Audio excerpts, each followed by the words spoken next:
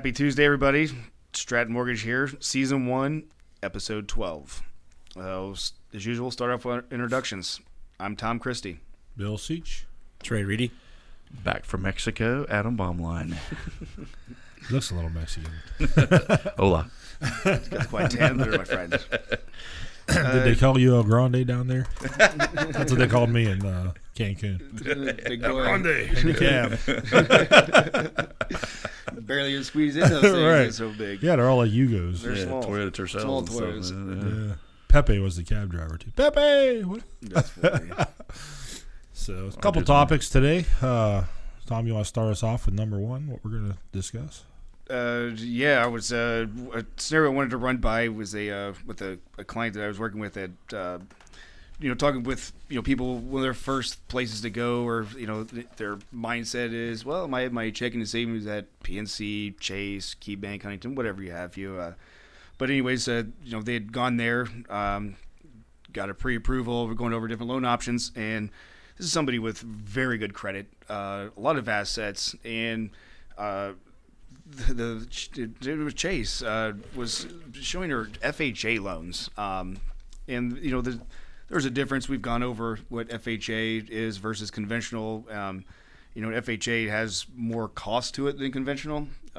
You're typically, what you're going to do is, by rule of thumb, is somebody with a sub 700 on most cases is going to qualify for most likely an FHA loan. But again, this case wasn't that, and I'd heard this discussion with the realtor of what was going on with the loan and what they're getting pre-qualified for, so on and so forth, and I couldn't stand to sit there in silence anymore and listen, knowing what I know. So I get the contract, start going over it all, and still befuddles me to wonder why this person never even educated this borrower on why conventional might be a better option. Monetary value-wise, it was $53 cheaper a month to take conventional versus FHA. On top of that, she didn't have the 1.75% funding fee that goes on top that FHA has with every single loan. So right off the rip there, we're talking, around probably $2,000 just in month number one, just by no FHA funding fee and then the monthly savings. And Trey made a great point last week. Knowing, seeing what people do for a living, and I don't know how many people would say, I'm going to go and work this week for free. I mean, I don't think any of us would ever do that. Anybody, the listeners, would never say, I'm going to go to work for free, or maybe 2 weeks for free. And to put this in perspective, and again, I'm just continue to give Trey, because he brought this to my attention. This would have accounted for this gal to at least several weeks of work for nothing. Lost wages. That's Not lost wages, but yeah. But try to look at it in that manner. And it's one thing, because buying a home is a lot of emotional purchases. You get so excited, and a lot of things kind of you start to lose a little bit of the let me look into this a little bit more, because you can get pre-qualified, and man, this is great. The payment makes sense. Great. Now let's go into this a little bit deeper here. Now all of a sudden we're talking about thousands of dollars more that you're going to spend on a loan that you don't need to. Had I not been there for that conversation to hear this, she would be spending several $1,000s more than what she needs to. And somebody that has worked years to save up all this money that she has saved up. She is a child. That would have been gone. Again, then that's weeks of work that she would have then lost. And like I said, I go in and put that back on other people and say, no, you work a 40-hour week. I'll tell you what, you're going to work actually 80 hours this week, but we're only going to pay you for 40. Who's going to say? Who's going to do that? So that's why we always suggest you people have got to you can't go with the very first person, and you got to do your research and ask questions. And that's the big difference between wholesale and retail there's a small number of people, but I would say by rule of thumb, from my experience, and actions can speak louder than words, but most people I talk to who have worked with a retail bank are not getting the information they need. And I will say that every single person I've talked to that's worked with retail bank, within 30 minutes of talking to one of us, is way more educated in that 30 minutes than they have for a week of talking to their local bank. I mean, think about it. Depending on who they talk to you, but yeah, you're right. Again, if it's somebody who's new or whoever, just doesn't know. You were in retail on a monthly basis. How many loans did you have your hands in? Probably 50, 60 different loans, whereas a broker, you might have 10 to 15. So there's a big difference. You have more time to talk to your customers, more time to feel them out, more times to see, you know. They don't get paid. Yeah, they're getting paid a much smaller margin for the same loan because there's to deal with this person's biggest investment they're going to make, and they're not going to take it nearly as. And again, you can put this all in a vacuum, but I know I would say like we would take more care of that person. I can say that without question. Knowing the service that we provide to people, the way we educate people with this investment. You're not buying a car, and I always tell people, Trey and I talked about it. You don't want to be looked at as a number in the system. And what's your loan number there? Let me look you up here. Like, well, no, my name is this, and you're working on my house to obtain financing. That I don't know. Those things, it's not my money, but at the same time, watching what people have can be taken advantage of, and not with a lack of knowledge. And maybe in his defense, maybe he didn't know the difference. I mean, I can't really speak for him. Well, no, what we talked about before we started recording is, so a lot of times at, a larger institution, so they're going to fluctuate their interest rates based upon how much loan volume they have, if they need loans or they don't need loans.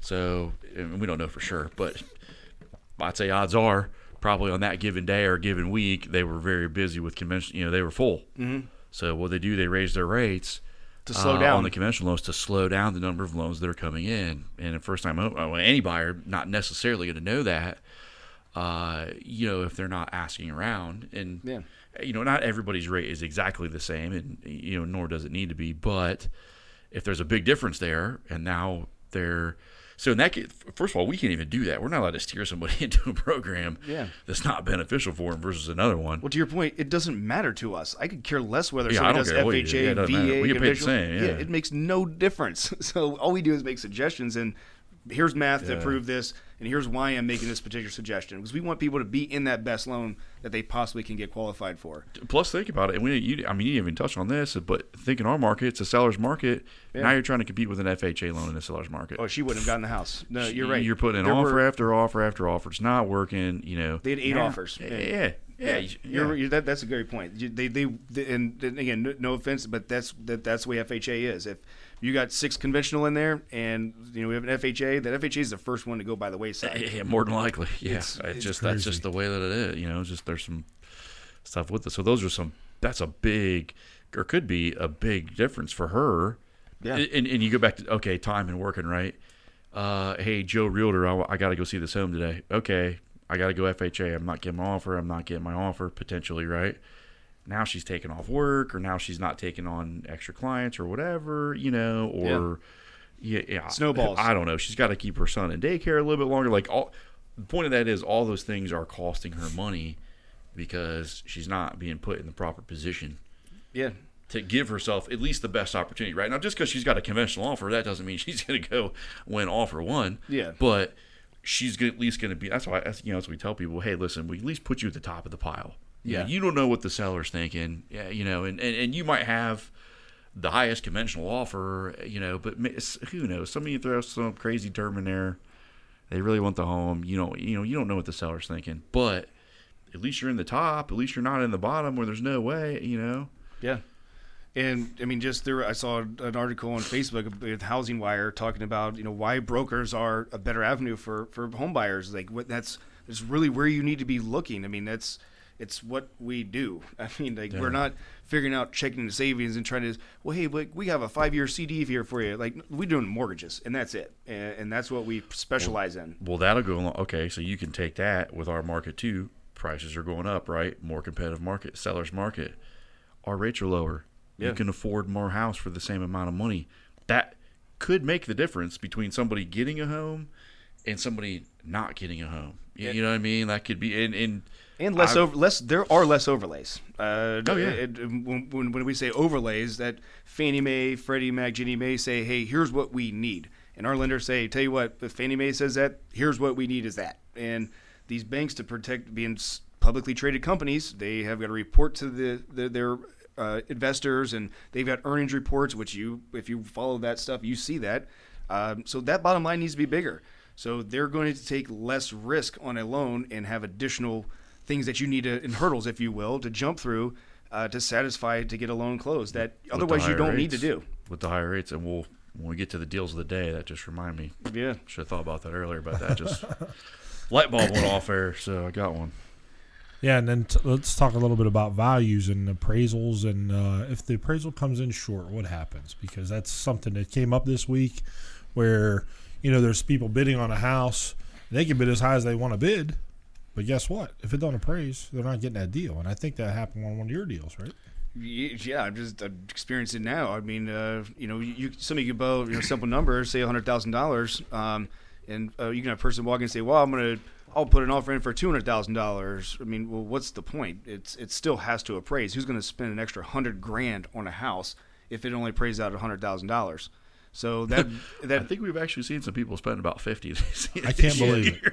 Well, but that's which is to me is crazy. To them, maybe they really want the house, but I know what you're saying. Certain areas there are one-off situations where there are people, and again, I think that's okay. But a middle unit condo, that's not going to happen. It's like not. You got a whole complex. They're all this there's not going to be that much of a difference. But but a realtor that's seeing these offers like, oh, we got one for 160, we got one for 170, and if that's somebody who doesn't really know what they're doing, that's again, what's that? It's worth nothing, because when the appraisal comes back short, now what are you going to do? Now you got to go back to the table and figure out if it's cash. Yeah. Well, there's a lot of ifs for sure. Yeah. But again, it's. At the end of the day, even cash offers, typically somebody might be getting an appraisal for their own good, because you don't need an appraisal for a cash offer. I've done it. So you don't, and that's their own doing for appraisal then. And that guy with cash offer is probably well off and smarter than that. He's not going to do that. He's buying out the cash for a reason. Well, I had one, and you might have missed this last week, but my guy offered $402 on a house, and the guy went all the way up to, the other guy went up to $426. There's no way that house is appraising for $426. Yeah, you know what I mean. So, the whole point of some all of them will know though. So that's right. Some of the agents that we've worked with or work with a lot will know, or will say, listen, it's not going to appraise. Or what they'll do is they'll protect them and say, hey, like I've got one right now that just went a contract where, hey, buyer's willing to pay X amount of dollars over appraised value if it doesn't appraise. And that's exactly what I was that way to. There's. And that's what we did. Yeah. And that's why we won the offer. And we may have had the lower offer, but our verbiage was the only one of those out of the 7 or 8 contracts that came in between the 125s and the 130s was the only one that came in and said, we're willing to pay up to $2,000 over appraisal that comes in short. So, which means that we are now guaranteed to, that means that person's resetting that market, because they are going to be the highest sale in that area now, because the house didn't appraise out because of what everything else is sold for. But because of that verbiage is what helped her win that offer. Or if it's close, sometimes you get an appraiser who's just not going to. Yeah. I mean, I'll be honest with you. The appraisal I got here, I was surprised Dean came at where it did. You're good there. He definitely brought it in to try to help support what we had. Because, again, that's the other thing. And, again, I am a broker, and I've been my whole life. But I've seen it personally, that the appraisals they're more aggressive on our side.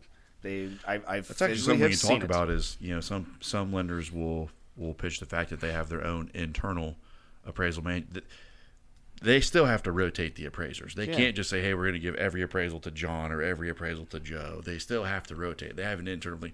That doesn't mean they can control the value. You know what I mean? Like it's still based on what's selling in that area. It's still based upon what's selling out of there.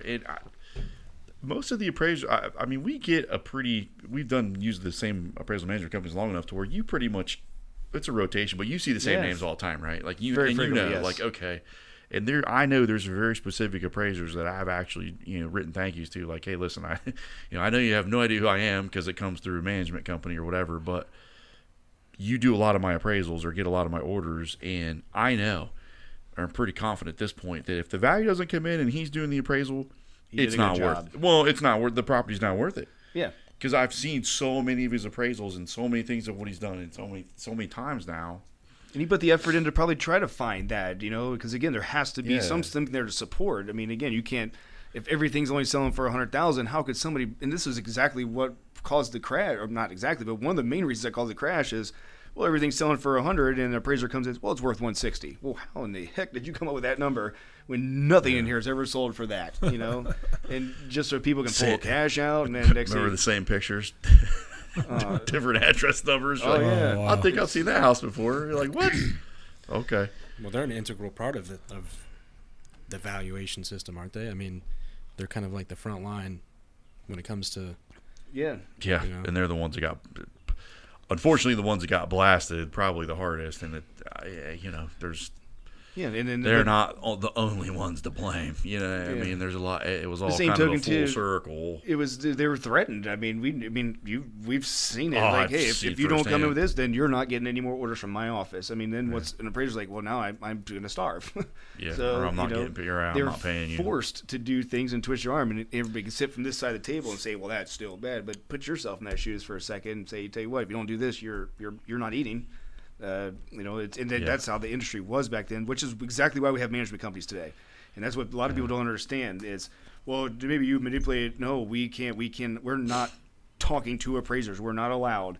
It's ordered through a management company, and they find that appraiser to come in with their non-biased opinion of what that data shows and what that house is worth based on condition, and it's not ran down. What is everything else selling for? So, again, if it comes in, but again, at the same time on our side, I really feel like they take a little extra steps to find those values. And if it's there, it's there. Well, there's not the overlays. It's the same thing. There's not overlay. The bank's not coming back and saying, well, we need comps within this range and within this time frame. You know what I mean? And then they can't find it. And so what is there, maybe it's a smaller home. So, of course, it's not going to adjust up as much, right? You know what I mean? It's just not going to be worth. So it's going to come in low. I mean, it happens. This particular one, albeit it did come in short, but it still came in higher than what the original asking price was. And my comps were from 2018. So, because but that was allowable. I mean, that's what helped support the value. So, I mean, it still came in over what the original asking was. But, we had to put the offer in where we did just to stay competitive because everybody else was throwing out crazy numbers out there that we knew were never going to hit. So, the people still sold their house and still made $4,000 more than what they actually asked for. So, it gets back to the point where, some people just start getting up in arms and they don't understand how the process works. And that's when it becomes an issue. Like, what are you telling an appraiser to overappraise this house when it's not there? Like, that's not right. Like, it's the same thing as underappraising it. You don't want a low appraisal, right? That's not fair. Yeah. Well, neither is an over an appraisal because it's not. But if it doesn't situate their needs, then now it is a problem. So, and that gets all the way back to, again, people not understanding the entire scope of the industry that they're working within, and that is where I have a problem personally. And half of them don't care. That's what really frustrates me too. Yep. But again, I get a little heated on now, some of these things. If you're a builder, sometimes. you're always getting the value, right? Yeah. Not to go back to that discussion from, I think, episode 2, maybe. Something crazy. Oh, gosh, yeah. I remember that. Yep. Yep. So, all right, moving on, right? What we got next? I wanted to do what was that deal? You were talking about your FHA deal. That was good news to me. Oh, yeah. And So I got two. Yeah. Oh, yeah. How about those jackets? Yeah. Had 2 deals of the day. So I've got a purchase right now. FHA, primary residence, of course. Non-occupant co-borrowers. It's their dad. So I get everything in, and actually another broker had referred it to me, broker in Michigan, not licensed in Ohio, said, hey, I need you to take care of it. Of course, we're not licensed in Michigan, so we can refer things back to him. It's nice. We have those connections. We've got people pretty much in any state. So if we have listeners that have a family member or somebody like that in a different state, we can't help you directly, but we can put you in contact with a broker that's exactly like us, that's going to give you the same service and, the same rates and everything like that. That will help you out. You don't get compensated for that, but it's just, hey, we're going to help you out. Yeah. We're going to get you in contact with somebody that can. Anyway, so they're purchasing a home here, Northwest Ohio. They live here in Ohio. This is primary residence. Dad's not going to be the non-occupant co-borrower. He has an FHA loan right now as his primary residence in Michigan. So, and I'm looking everything over, and I see it, and I'm like, oh, man, we can't even do this deal. You can't have 2 FHA loans. So I call FHA up and I asked them, and I said, hey, I'm not sure what the situation is. I don't think I can do this. What's the guideline here?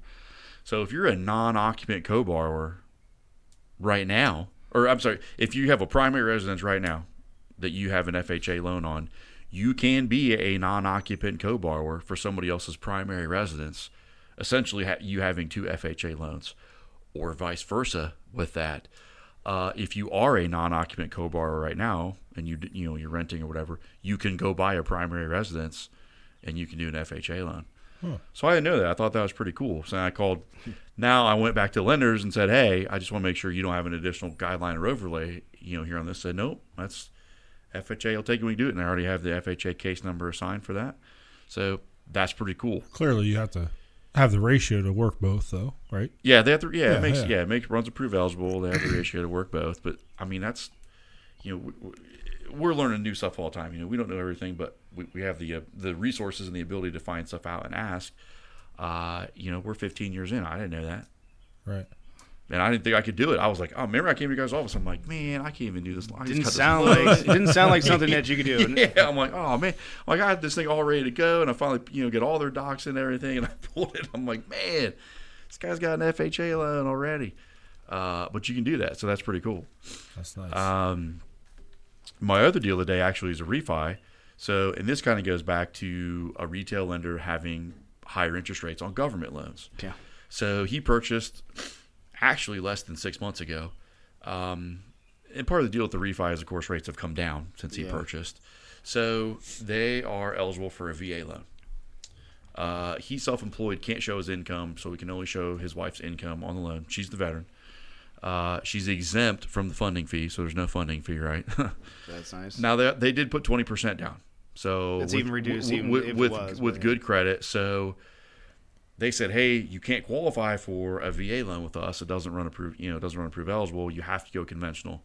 Okay, not the end of the world. You know what I mean? And maybe it, probably didn't because their rates are higher. Still putting 20% down, got a conventional loan, but rates were higher at the time. Well, now the rates are lower. He actually another referral from a broker, a broker from Maryland, said, hey, can you help my friends? They live there in Columbus and, actually Delaware, but need some help. So we look at it. And now I had to go read because the FHA changed, or VA changed all the refinance guidelines. So it's I think it's a type 2 cash out. He's not taking any money out, but he can't raise his loan amount over what he originally borrowed. But now, because our guidelines are less restrictive, the debt to income ratio is higher, but it still runs approved eligible, and they still meet the residual income guideline. So now he can he's taking his interest rate down almost 0.75%, and because it's VA, we don't have an underwriting fee on the loan with them. There's no funding fee, so he's got the appraisal and the title fees. Is there MI on that? No, so yes, there's no MI. Well, they were under 80% anyways, but so they got to set up a new escrow account, but he's gonna get escrow money back, pretty much a wash or whatever. I said, well, if you do this, now's the time to do it. Your skip payment, essentially in their case, pretty much pays for the title fees. Yeah. So when it's all said and done, costs you $400 or $500 probably out of pocket, $525 for the appraisal out of pocket, and your interest rate goes down 0.75%. Yeah, so you recoup that in what, probably almost immediately. Yeah, almost immediately. So that just goes to show where that's a situation where our government rates being lower, he didn't qualify it. They didn't qualify at the other lender with the VA because because of their overlays and or because their rates are a lot higher. Yeah. So it pushed the debt to income ratio too high to qualify. Now in that particular case, not like I said, not the end of the world because they're doing a conventional 20% down. But now he has the opportunity to make his payment even lower than what it was. Plus, not a huge deal, but and we don't know what rates are going to do. But what if rates somehow took a big dive again? He can do a VA IRRRL. Right. He could refinance again and get his payment even lower. I mean, that'd be a pretty big drop. Who knows, right? I mean, you don't know. Well, you don't. Yeah, you don't. I mean, at one time we had rates in the mid to low 3s on government. And it's not to say it can't get back there again. So, but to your point is now when that does happen again, the opportunity is there for him to, hey, let's go ahead and lower that interest rate because you don't do income. It's a mortgage only credit. There's no appraisal. It's seriously the easiest loan to get done. I just closed one. 2 weeks ago, and there was really nothing to do on it except sign papers and send it in. Yeah, sign and wait. Yeah, you do. Yeah, government's going to make you wait this many days. You got to wait this many days. And we do the due diligence. We get the certificate of eligibility, so we work with the VA portal to get. And again, back to us trying to keep life simple in people who have 40-hour-week jobs, to not just pass everything off on you to take care of. So that's what that's what we do. Help you get that information. But even back to the rates, when our rates are a little bit lower, even on these the jumbo loans, you might be able to buy a $400,000 house at a Chase or a PNC, but if you come with us, you might be able to go to 500. You know, people don't realize that until they call and make, Well, that's even a bigger choice. To your point, that's a bigger discrepancy either, because we can do high balance rates that would be considered jumbo anywhere else with local banks here. Exactly. That's a big difference. You're talking a lot of money difference in payment there when you're talking about a $500,000-$600,000 house. That right. I mean, that's hundreds of dollars less a month here. Yeah, it could take you to what well, we talked about it a couple weeks ago, but I had that they were looking at one of the doctor's loans at Nationwide High Balance was better pricing, right. so they got a better deal, lower rate, and it's a conventional loan, so boom, got the offer right away. Of course, that was in UA, so it was easier. It was a tight market, it's kind of different level of clientele, so just those advantages with things being lower, it can, not everybody, but it can open up the doors, to make things easier for somebody, or less credit restrictions, stuff like that. There might be some things that we can get somebody into a home where, especially if you look at the lower tier credit scores for FHA, VA, and USDA, maybe they're getting seller paid closing costs. Maybe they're doing a down payment assistance program. They're already tight on funds anyways. Now you're going to throw a $1,500 underwriting fee on there? Or a retail bank, when we may not have one at all, or maybe it's $500-$800. That literally it goes back to the work. That could be a week of work for that person. Sure. Yeah. A difference in that money, or getting or not getting that property because the seller may not give them that money. So those things do matter. Absolutely. So, moral of the story, if you are looking to buy a home, you need to contact a broker. Preferably give us a call. But at the same time, do your due diligence, ask your questions, know what you're getting, know the difference between FHA and conventional, and why you would want to go one way or the other, not just, well, this rate says that and that rate says that. Well, there's way more to it. And how many times have I said this on these shows? There's way more to this than here's a 30-year fixed rate mortgage for you. Let's start getting paperwork done. You need to understand this asset. Where's the money going? Because, again, when you're spending hundreds of thousands of dollars, in 10 years, if that thing could be paid down to $90,000 or $70,000, I'm quite certain everybody would want to take the $70,000 balance versus the $90,000 balance in that same time frame. Oh, yeah. With the same payment. It's just there's ways to move that asset around. And again, but you got to know. I'll take the higher balance, sir. Tom drives 3 miles to buy the more expensive gas. No. That's the comparison he uses. If you go to the next block, so you can save money for gas. Well, yeah, you do, right? Yeah, and that's even it's down the street, 2 cents a gallon, 3 cents a gallon. And people will you're drive. You're talking not even $1, right? Yeah. And they'll brag about getting that cheap. I just found gas for $2.20. Like it's $2.25 right next door to you. Like you just wasted that 5 cents a gallon drive, but I got it for $2.20. But here we are offering chances to save thousands of dollars with a phone call. You don't even drive anywhere. Right. It's again just you don't know what you don't know, and that's again.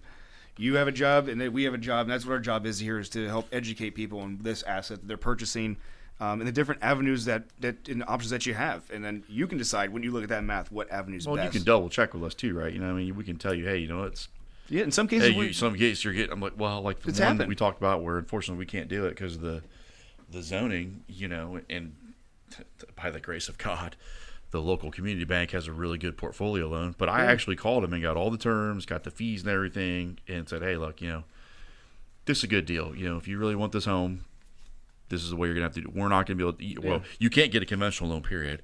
So, but we offer portfolio, and you could have done the same thing. But back to the same, it's not all the time are we the best. More times than not, we are.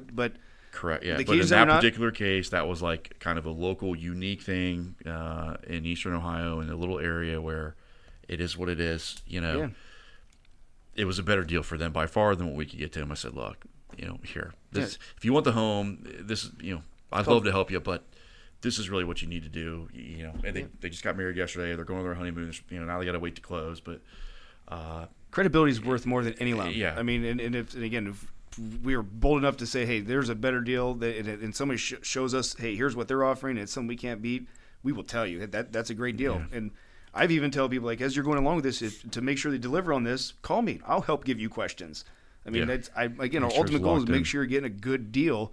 Again, if that's not with us, it's somebody else. I still help. It's rare that it's not with us. But again, there's not one lender that does everything that's the greatest all the time, and whatever. But we do try and be in a majority of the time. Yeah. We're there. So, but I mean, that's a situation where, we're still able to help out. Yeah. So. Cool. All right. Well, anything else today, boys?